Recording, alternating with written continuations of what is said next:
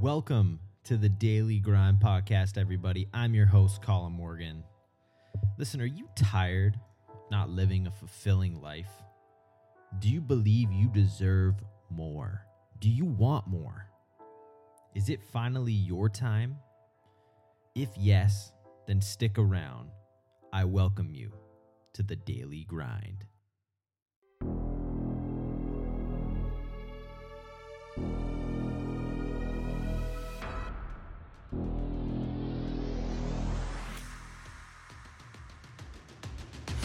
To play now, put me in the game now. I came here to prove it, I'm ready to do it, I can't be afraid now. Put me on the stage now, I'm ready to rage now. I feel like an animal stuck in a cage and I'm ready to break out. So what are you afraid of? Those feelings are made of. Get in the game, your moment of fame, show them what you made of. It's time that we stand up, it's time that we man up. For anyone asking who is the best, we putting our hands up. My time, none of you people can tell me to stop. This time, like the last time, you better get ready to race to the top. I'm ready to do this, show you what the truth is. I step on the field, it's time to get real, I'm feeling so ruthless. My time, none of you people can tell me to stop. Lower the lights down, hand over my crown, hand over my heart.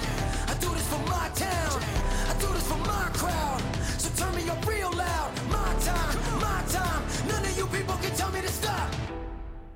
In business, whether you're starting out or you've done this for a while, if you've listened to the show, you have heard countless people over and over again talk about the importance of mentorship, of learning from people who have come before you. This is why I highly recommend my friend Eric Gilbert Williams. Eric was interviewed on this podcast, episode 429, which I would highly recommend you checking that episode out. Reason why I loved Eric is, listen, this is no hype, no strings attached. Eric is all about results.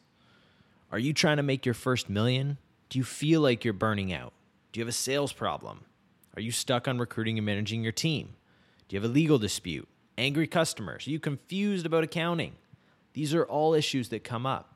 Eric specializes in helping early-stage founders and entrepreneurs drive down stress and drive up profits. You want the guy in your corner who's been there and done it before. Eric built a #1 fastest-growing company. He ran it, he sold it successfully, and he wants to help you do the same. Listen, Eric has been generous enough to give you listeners 3 people. He's leaving exactly 3 openings in his schedule right now. And all you have to do to reach out, say hi to Eric, and get in touch with him is email him directly at eric@ericgilbertwilliams.com. That's Eric with a C, eric@ericgilbertwilliams.com. Or you can message him on LinkedIn. His name is Eric Gilbert Williams. All this stuff's going to be in the show notes, guys. But listen, he just put his direct email out there to you listeners in the podcast. How amazing is that? There's no bullshit, right to the point. He wants to help you, but only 3. Listen, everyone, I have been in touch with Eric. You want to work with this guy because he's been through the muck. He's come out the other side successfully. Listen, he wants to help you. He's willing to help you.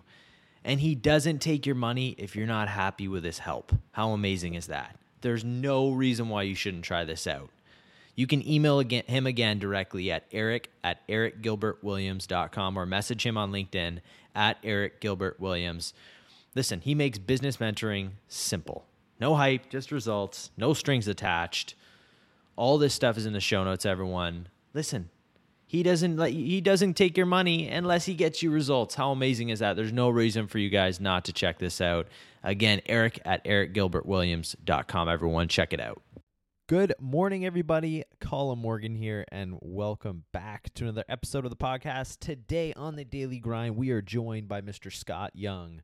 Scott is a writer who undertakes interesting self-education projects, such as attempting to learn MIT's 4-year computer science curriculum in just 12 months and learning 4 languages in just 1 year. Scott has a new book coming out, which is going to be absolutely amazing. It's on ultra learning. Listen, if you want to get better, no matter what you're doing, you need to consume and learn at a rapid rate. And this is what Scott is a genius at. So as always, everyone be sure you have a pen, piece of paper, sit back, and really dive deep in today's interview with Mr. Scott Young. Enjoy. Well, Scott Young, welcome to the Daily Grind, my friend. How are you? Oh, I'm great. I'm great. Great to be here. Of course, Scott. Well, Scott, for people listening, being first introduced to who you are today, if you wouldn't mind just kind of briefly stating a little bit more as to who Scott is and what it is that you do. Right. So I'm a writer and a blogger, and I guess the thing that I'm sort of known for is taking on unusual self-directed learning projects. Things that I've done include things like the MIT Challenge, which was a project I took on about 8 years ago to learn MIT's four-year computer science curriculum in 12 months without taking any other classes. I also did a project called The Year Without English to learn 4 languages in 1 year with the method of not speaking English and traveling to 4 countries, which were Spain, Brazil, China, and South Korea. And just recently, I published a book that was a Wall Street Journal bestseller, Ultra Learning. And it is about how you can teach yourself hard skills like languages, like programming, in order to improve your career and really to live a better life. Interesting, man. How long have you, like, going back a few years, so to speak? Obviously, you're a writer blogger now. Did you do something before that? So I've been blogging, and believe it or not, since I was 17. So I have done some other things other than blogging, but I have been, I think I've been now, is it 14 years or 15 years now? I have to I have to consult the calendar to check, but it's been a while that I've been writing. So I wrote the whole time I was in university, and that was when I got kind of involved in the sort of study hacking community of how you learn faster, because when you're a full-time student, obviously the more time you don't have to spend studying, the more time you can have doing fun things or starting a business or all sorts of stuff like that. Cool. So what were you blogging about when you were 17? Yeah. So when I first started, I think I got really interested in a lot of this stuff on, what could be said sort of the very early blogosphere on productivity and self-improvement and goal setting. And I think I came from this perspective that just these ideas were ones that I'd never heard before. Like, I don't know. I know that a lot of people, when they get into changing habits, for instance, they become kind of converted to this philosophy because they've just never considered before. Oh, I could just sequentially change habits like once a month to just change my behavior, and I could just become a much more effective person. So I think that was sort of my initiation point. So I really liked, early bloggers that I read were people like Steve Pavlina. And then of course, people who wrote books like Tony Robbins, Brian Tracy and stuff. And I was really interested in these ideas, but like a lot of people, I didn't have a lot of people in my environment to chat with them about. And so I was interested in kind of talking about them, writing about them, and I started writing, and I just kind of kept going with it. And, eventually that became my kind of profession. And sort of throughout that, I really discovered this kind of focus on learning, because I think learning is a sort of underappreciated lens for viewing life, that we tend to view it in terms of effort and drive.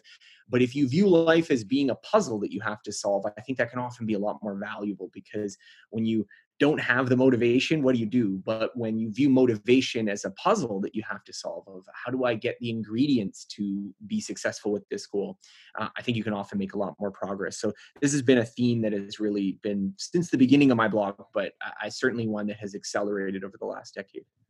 Interesting. Do you ever view anything like over learning, like learning too much, as being like something that's a bad thing, or do you just think like... Yeah. So actually in my book, one of the chapters I talk about is this idea I call directness. And I think this problem stems from the fact that when I say learning, most of us think of kind of like book learning and, sitting in a classroom and taking notes. And they're like, well, obviously you can kind of do too much of that, right?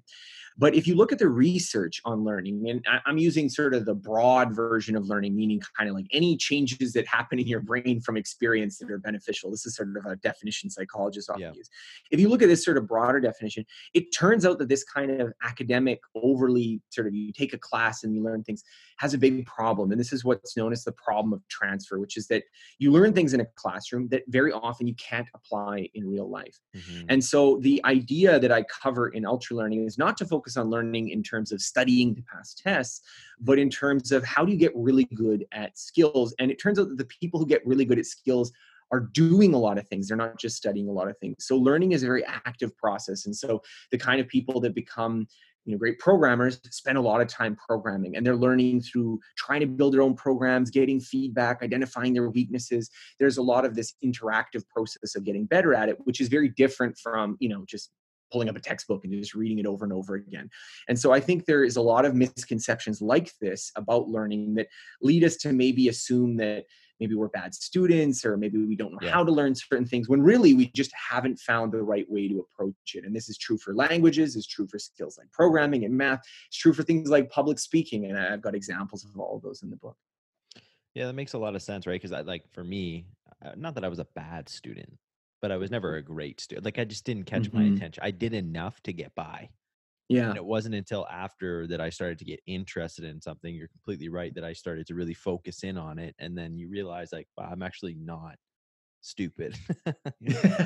No, and it's totally true. I think a lot of people have, gone through this school system, which is, I don't want to disparage it too much, because there are useful things you can learn in school, but I think it can often be kind of a very specialized way of learning. And if that didn't really hook you when you were in school, you get this idea that, this whole learning thing this is just not for me.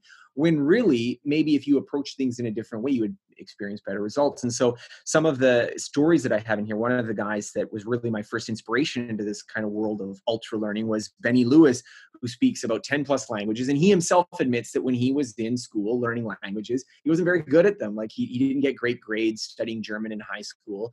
And it was only traveling and actually going through the process of immersion, where he was just speaking with people and having that regular practice in conversations, not sitting in a classroom studying from a book endlessly, that he actually became quite good and was able to learn multiple languages. So not even just becoming fluent in one language, but becoming fluent in several or more.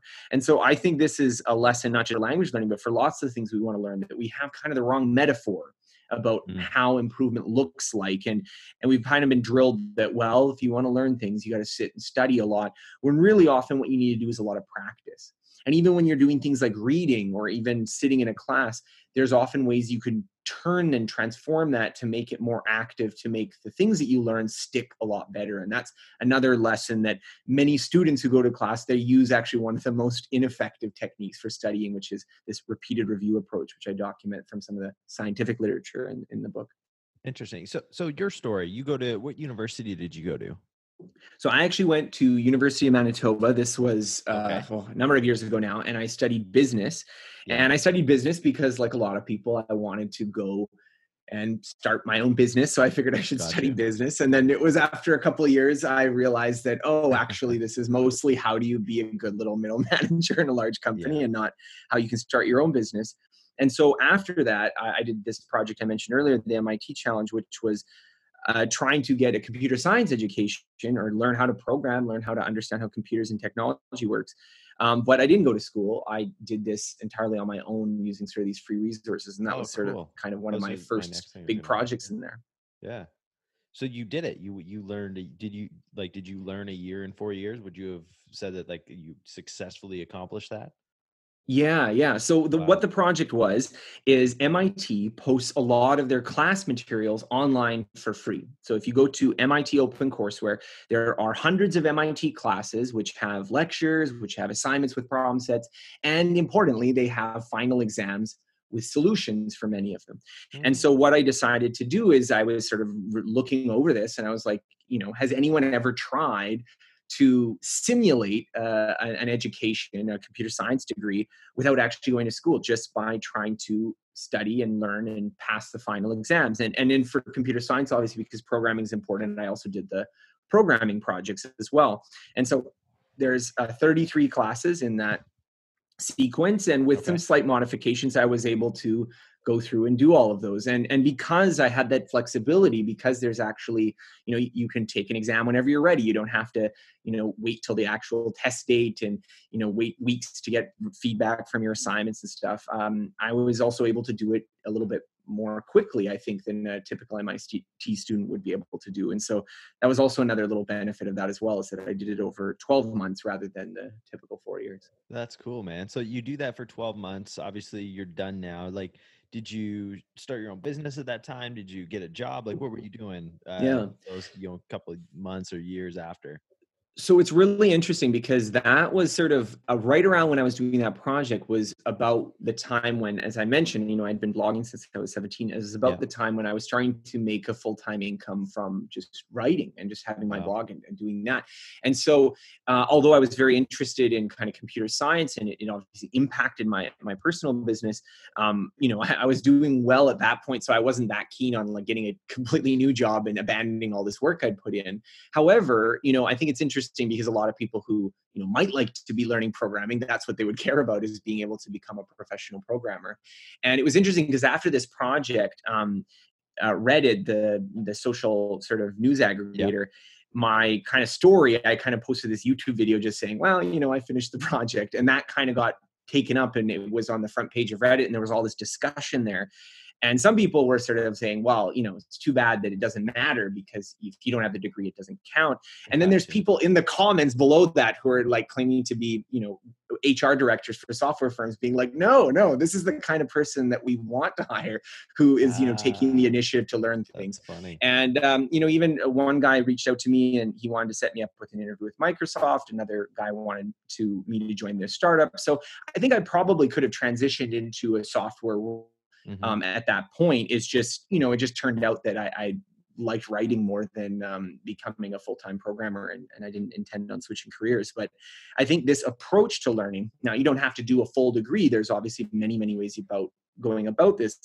But the idea of taking on these challenges to master hard skills yourself, I think very often can produce outsized career improvements versus, either going back and spending tens of thousands or hundreds of thousands of dollars on tuition, or, just sort of working hard every single day and not upgrading your skills and not really reaching the cutting edge of what you can do with your profession.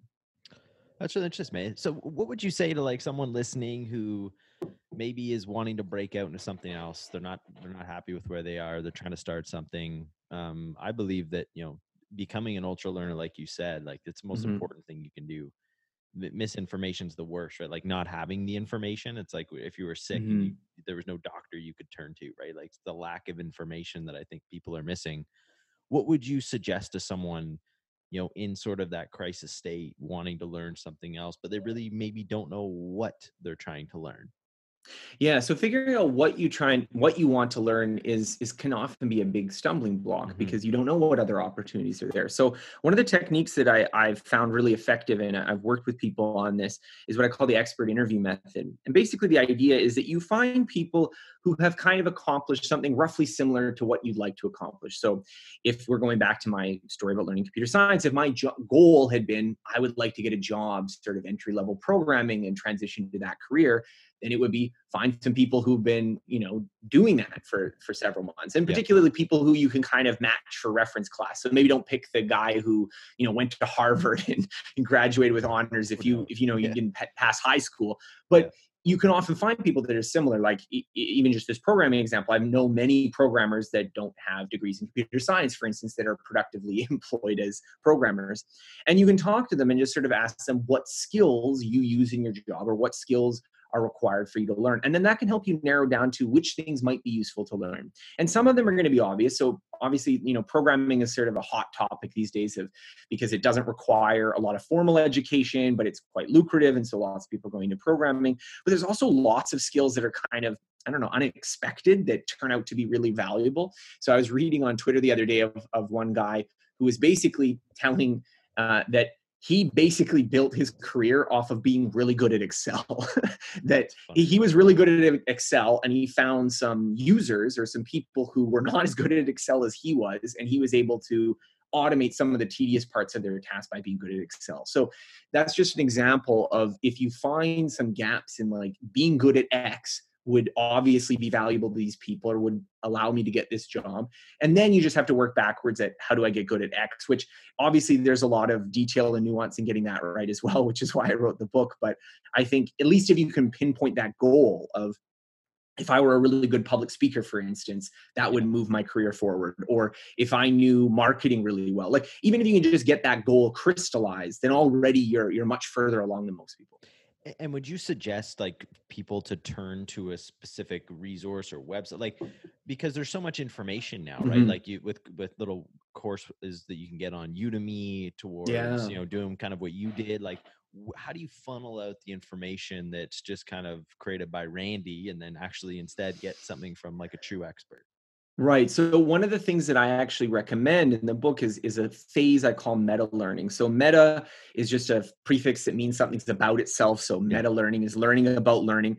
And in this case, what that involves is doing a research project. So I suggest what I call the 10% rule, which is that if your project you imagine is going to take, let's say, 100 hours to complete, then maybe spending as much as 10 hours doing research on what are the ways that people use to learn this.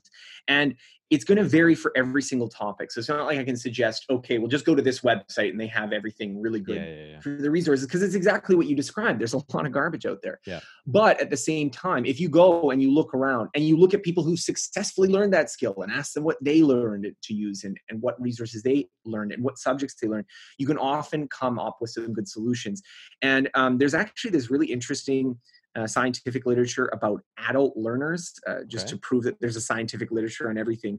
And one of the findings of it is that people don't do research. They just kind of go with whatever is immediately in their vicinity when they want to learn something. And so I would say that this is a huge advantage you can cultivate if you're able to do this, if you're able to go out and say, what's the best way to learn a language? Not just, oh, when I searched language learning on my phone, this was the first app that came up. Because that can be misleading. Sometimes the most popular thing is chosen or is most popular because it's the most entertaining or colorful or flashy, and not because it will actually get you meaningful skills. So just because I don't want to be too abstract, some good starting points is that if you want to learn an academic skill, I would say Coursera is a good platform, as well as the leading universities often have coursework. So if we're talking about MIT, Harvard, Yale, if it's something that's in high school to early college, Khan Academy is very good. If we're talking about practical skills, so you want to learn a skill to be able to perform it, then I would say try to find people who are already practitioners of this skill and see which resources they recommend, because that's going to be a lot more niched and specific. So if you're trying to learn a specific aspect of internet marketing, for instance, you're going to look towards different resources that may not be covered in a Harvard class. That's really good. And so how many languages do you speak now? So I would say that I speak more or less 6, including English right now, which I learned some French. This was a sort of a project I talked about earlier. Yeah. And I also speak Spanish, Portuguese, Chinese, and Korean, although my Korean is somewhat weaker than the other 3.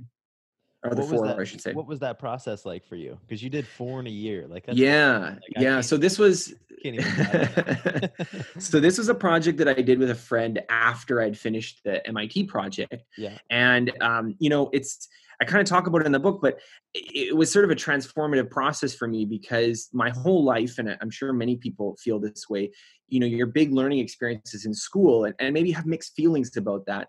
But doing this project on my own, I kind of felt very free and like, well, what other things could, I learn or tackle or try to attempt that, I'd been kind of scared of before, or thought I might be able to not do.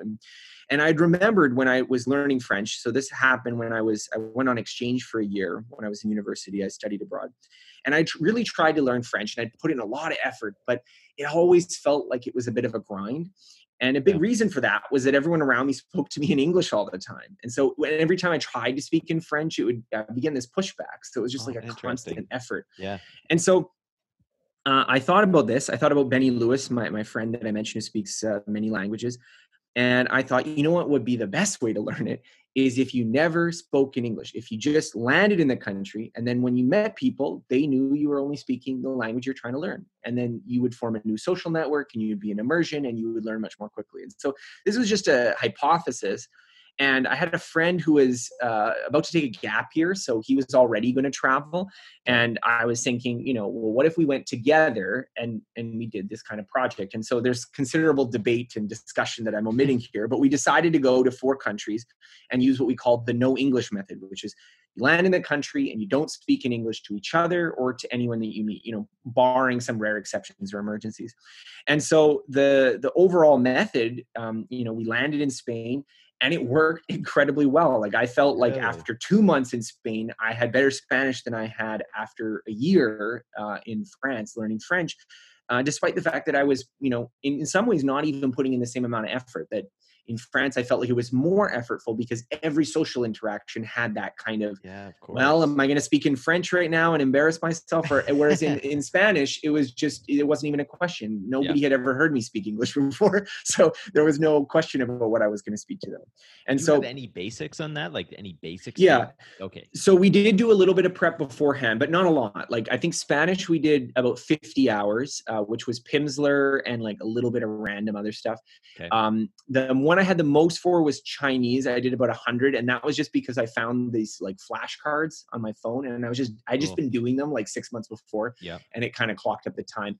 But I would say that those are probably good numbers for those respective languages. So for a European language, 50 seemed like the right amount to get that sort of foothold.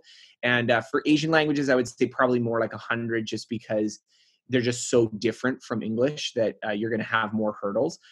So I wouldn't recommend doing it right from zero, because it's really hard to, deal with the getting to a new place and traveling if you have nothing. Like Brazilian Portuguese, we had 0, and that was rough, just because we're dealing with like moving in and having, we were homeless for a little bit because we had gotten out of an Airbnb and we had to find a new place. And so we're wandering around this Brazilian beach, asking people in our limited Portuguese if they had a room for 2 months, which went about as well as you expected to.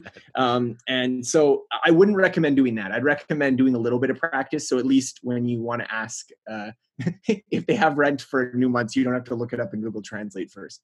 But I think that was the sort of overall approach that I would recommend for someone, that you don't have to have studied it for like 2 or 3 years before you do this. If you go and you commit to the immersive process, it creates this reinforcing feedback loop. And really, it was one of the most incredible experiences of both of our lives of doing this learning project. So it wasn't just that we learned this languages and that it was also drudgery. It was also this fun, exciting process. Yeah. 2 questions as follow-up for you. First of all, like 3 months. So you obviously spent 3 months in each country learning these languages. More or less, yeah. More or less. Would you say that 3-month immersion was enough?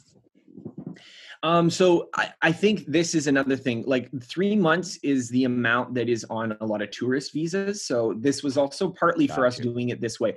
So I would say that the 3 months for Spanish, for instance, I felt like the sort of, when we were starting to get to the point where it's like, oh, we're hanging out with friends and doing the kinds of things sort of casually, socially, that I would expect to do in an English-speaking country, that actually happened a bit earlier. That would have been probably about a month and a half. And so we kind of felt like, oh yeah, we got to the level that we wanted to get to. Now, I mean, that's a little bit of a different level than, oh, I'm perfectly fluent and could, take university classes in Spanish or something like that. But definitely from the level of, what it was going on dates, and we were, having friends and hanging out and just living our lives. That was pretty easy. China and Korea was kind of like near the end. We were just starting to get to there. So it was a little bit harder, but we didn't have any prep for Korea. And China, I felt like I was kind of getting there near the end, but it was harder, and it's a little bit more work to do that. So my advice, if someone was just asking me, what amount of time would you recommend if you just had infinite time in the world? I would say 3 months is probably a good start for a lot of European languages. Yep. For the Asian languages, I think if you did it in a year, you would be very happy. And not to say that they're like entirely equivalent. There's differences in learning each of them. But I think trying to do it in 3 months for an Asian country, you just have to expect that you're going to be studying a lot harder to get to the same level. It's going to be a lot more work as opposed to, having fun and hanging out at the beach. No doubt. So, I mean, obviously you had a lot of fun. You learned a bunch. Yeah. You met people. You immersed yourself. Like, I won't say the biggest lesson you learned, but like, what are some of those, like, you look back on it and like, what are some of those things that you really can take away from that trip that you sort of utilized now? Yeah. So one of the big things I would say is how important creating the environment and structuring your project is to your eventual learning success. And this is also something that's somewhat of a lesson from my previous project too. But many of us, when we go into approaching new things, we just kind of go into it haphazardly. So the classic example of this is that, I've had this experience, and people sometimes say, what's your advice for learning a language? And it's people who are already going to travel. So I want to make that point clear. They're already in a position to do what I'm saying that I did. And my advice is, well, don't speak in English. Use this no English rule, at least in the beginning. Maybe after 2 months, if you want to start speaking English, it's fine, but establish those habits in the beginning.